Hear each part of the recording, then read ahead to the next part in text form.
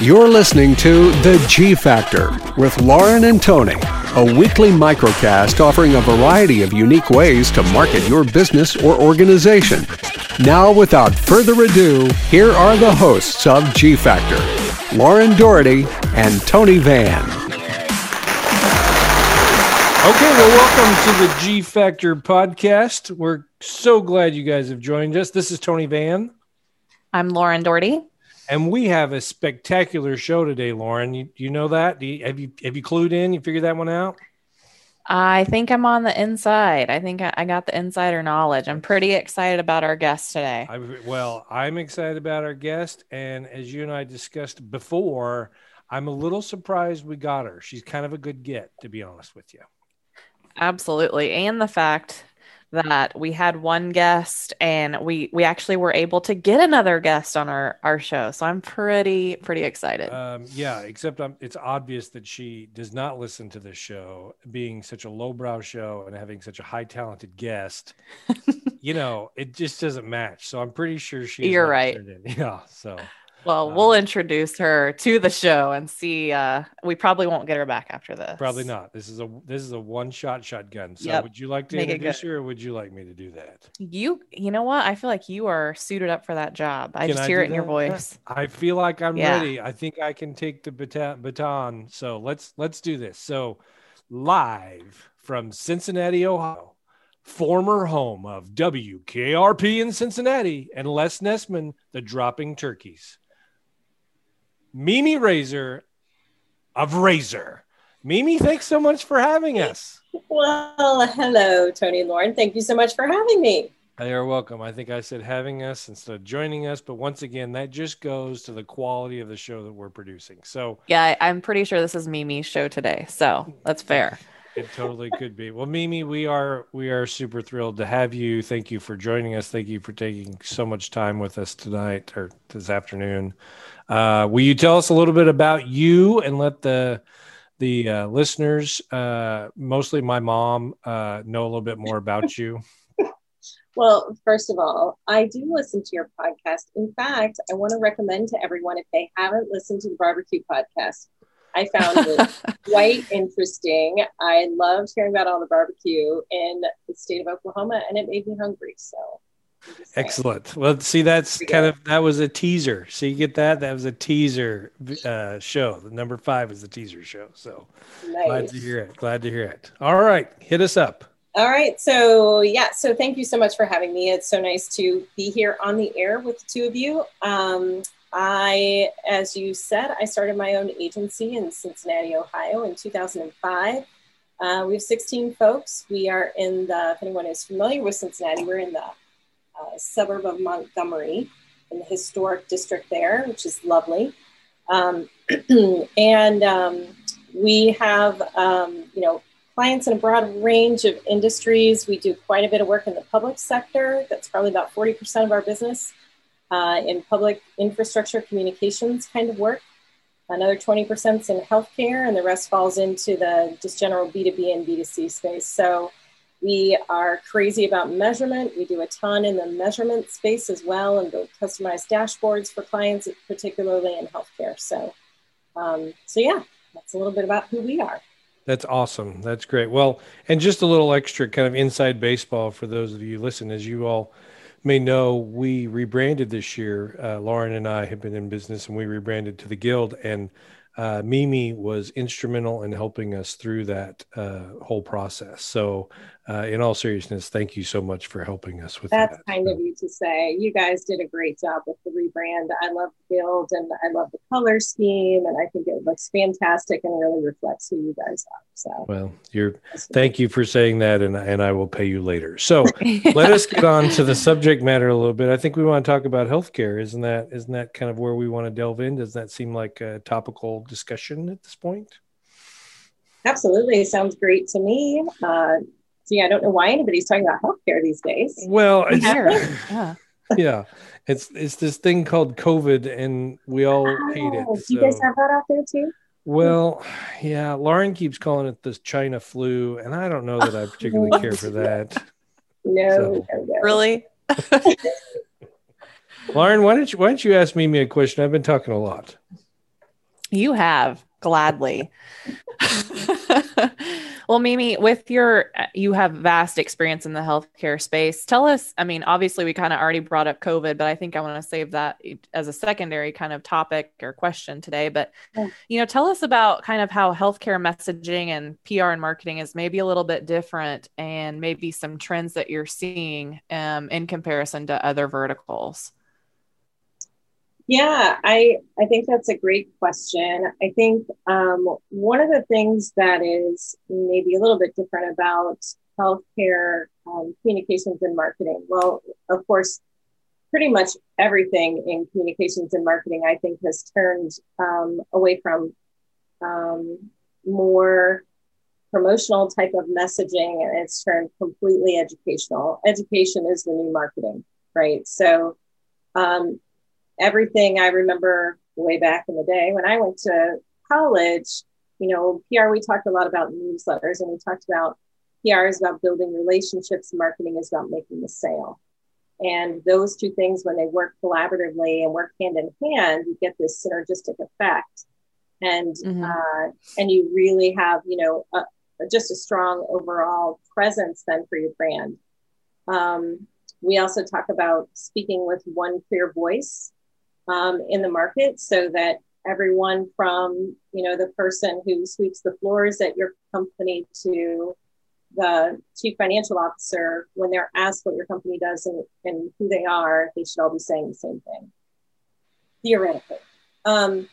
So I think in healthcare, in addition to really pushing toward that educational message platform, I think the challenge is that you have some really high-tech, complex work happening, particularly at like your academic health centers, and trying to make that understandable to the average consumer out there and someone who may need those services is really, I think, a part of the art of communication.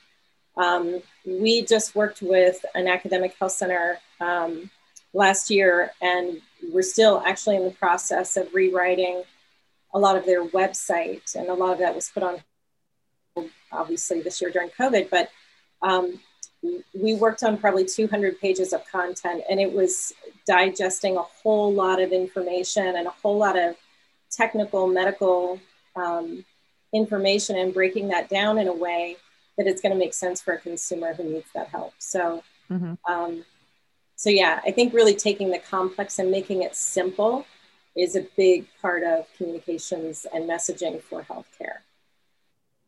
Those are really good points. I totally understand. Are you seeing anything? I mean, obviously COVID, like you already mentioned, has changed a lot of things, particularly in the healthcare space, but, just overall as well. Is there anything that you can think of, a little bit of advice, maybe if it gets overwhelming of, we know we need to change, or we know our messaging or strategy needs to change, but how do you suggest that people kind of start that process? What's best? Yeah, and I think that's a great question as well. I think, so right now, a lot of healthcare companies obviously have made a huge pivot to focus almost all of their internal energies toward COVID efforts, or at least, our clients have really made that pivot and are starting to really rally their internal teams around everything that they need to be doing across all platforms from a messaging perspective around COVID related things. And initially it was safety, right? So people were not wanting to come in for an urgent or emergency situation because they didn't want to get COVID. So it was first reassuring them, if anybody knows how to manage an infectious disease, it's a healthcare organization, and you're safe when you go to the hospital. So that safety message was first. Now that we've sort of gotten past at least the first 3 to 4 months of us all living with this virus and starting to understand more of what it means, I think now the messaging is, again, reassuring people that you can't put off your preventive care. You can't put off your dental care. Things like that are going to escalate down the road when people are coming in, 4 to 6 months from now with, more complications from things that they could have prevented because they're putting it off. So I think the biggest need right now is for hospitals, healthcare organizations, physicians to try to figure out, how do I convey to my patient population out there and prospective patients that you're doing yourself a disservice and it could be dangerous to you to put off, if you have high blood pressure and you don't know it, if you are at risk for heart disease, you've got to stay current with all of your preventive care. So I think that's another big issue right now as well. Those are really good points. And it seems like, like you mentioned, we're kind of in this cycle, like it was an education and a safety component. And then we kind of had a middle ground where I think people calmed down a little bit and went a little bit back, at least here, to kind of daily business. And now we're seeing a spike, and now you feel like you're being very repetitive in those safety messages, but it's important to reiterate, those steps that are being taken, as well as, like you're saying, like come back in and, take care of, your health as well. So that's really good advice. Yeah. And I think people, understandably, everybody's getting virus fatigue. And so you're starting to, if you're around the same circles of people, you're starting to let your guard down. You take off your mask. You might be a little closer than 6 feet to people, and it's catching up with us. This virus does not care. It's going to go where it can live. And so we just have to stay the course until, that we can get it under control. So, and it's possible. So I think that's the other good thing. Yes. Tony, where are you going with that shovel, hammer, nails, and rope? Well, Lauren, I am so glad you asked. Oh, no. I'm headed out to build me one of them new geofences. I understand I can go to my neighbor's house, build a fence around their place, and I'll know new stuff like when they leave and when they come home. And, well, that's enough, right? That's not how that works. Are you sure? Yes. Geofencing isn't building a real fence. As a matter of fact, it's one of several tactics you can use to identify, target, and engage potential new clients. Digital advertising is one of the most affordable methods to reach new clients, especially since many of them are working from home, not at their office. So let me get this straight. I don't have to go out, dig a hole, plant some posts, and build a fence? No, not at all. And it sounds a little creepy. What's with your face? What's going on? Well, it kind of makes me sad. I was always told good fences make good neighbors, and I was hoping this would work for my new neighbor. So, Mimi, where do you see, what does this look like coming back? I mean, I don't want to get into politics. I don't want to talk about, Tony Fauci or blah, blah, blah. What is the process in which we come back as communicators? Have you thought about that? What do you see there? You mean in terms of when we as communicators get to pivot away from the COVID message strategy? Yeah. I mean, I think the whole idea is it's going to be messy, right? I mean, as humans in our head, we want to say, oh, we're going to get a magic pill. And not only we're going to be immune from COVID, but we're all going to lose 20 pounds or whatever. Like we all want that fast thing, right? Right. So the same thing's going to happen communication wise. It's going to be messy in the fact that you can't just basically say like, we're open, come drink a beer and sit around right next to each other, blah, blah, blah. Right. So have you, what's the transitional message from both the healthcare industry and just in general of, hey, how do we let people know it's okay to come back? Where is the deep side? Yeah. I think that's a good question, Tony, and I'm not sure that we all know yet how that's going to happen. And I think it's so different for every industry. Obviously, the restaurants and the bars are really struggling right now. I think, one of our clients is a city of about 30,000 people, and they are fortunate in that they were able to commit, their city council committed over $2 million toward an initiative to help small businesses recover. And there were 4 different programs, and we helped them with the communications and build a website for them to help get that word out and to get small businesses to apply for these different programs that were available to them. But that message, I think right now, that is kind of it. Everybody's tired of the "we're all in this together" kind of message. We've done a little research, and we know that for a fact. But what they do want to hear is, what actions can I take right now? And how can I, try to carry on as normal of a life as I can while still being safe and protecting myself and my friends and family. So, and coworkers. So I think, people will want to come back when they know it's safe to come back. And I think that the messaging will probably flow pretty easily when we know that is the case.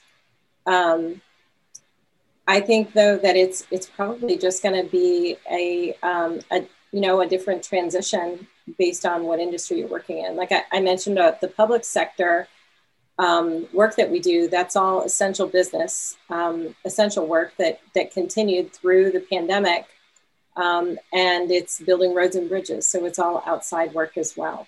So they were, careful with workers outside still, and did contact tracing if they did have positive cases. But for the most part, that kind of communications work just continued as it usually does, with these are traffic impacts and these are new roadways being built, and here's where we need your input on things. Right, so right. Only we can predict the future. Only we can predict the future. Well, that's good. Well, speaking of predicting the future, I have a fun fact to wrap up the podcast. If you guys would like to hear a little fun fact. Always. Absolutely. And this is going to blow your mind. So you guys hold on to your desk. First of all, before we get into the fun fact, I think without saying, Mimi, you wrapped a tuxedo and a formal gown around what mostly could be some type of ratty-tatty, something that you get out of the Goodwill store. Like you brought a level of class to this show that I don't know that we could ever. It's immeasurable. So thank you for coming. Too kind of you to say. It's my pleasure to be here. You guys are consummate professionals, and I always enjoy our conversations. So no, that's very kind. That's very kind. Well, this is so kind of the blast from the past. So here's my fun fact for the day, Lauren. So are you ready for this? I'm waiting. So, if you have a strong enough telescope and you look out in the distance, not only are you seeing far away, but you're actually seeing back in time. You know this, right? You recognize this, correct? Okay. Did you know this? So in other words, you're thinking. So for instance, the sun's heat and light takes a little over 8 minutes to get here to Earth. So it's literally, you're seeing 8 minutes. So the further you get, you're farther back. So if you put a mirror far enough into space and bounce it back, you could theoretically see yesterday. Oh. And on that note, this is Tony Van. And this is Lauren Doherty. And we will look into tomorrow for the G Factor podcast. Thanks for listening.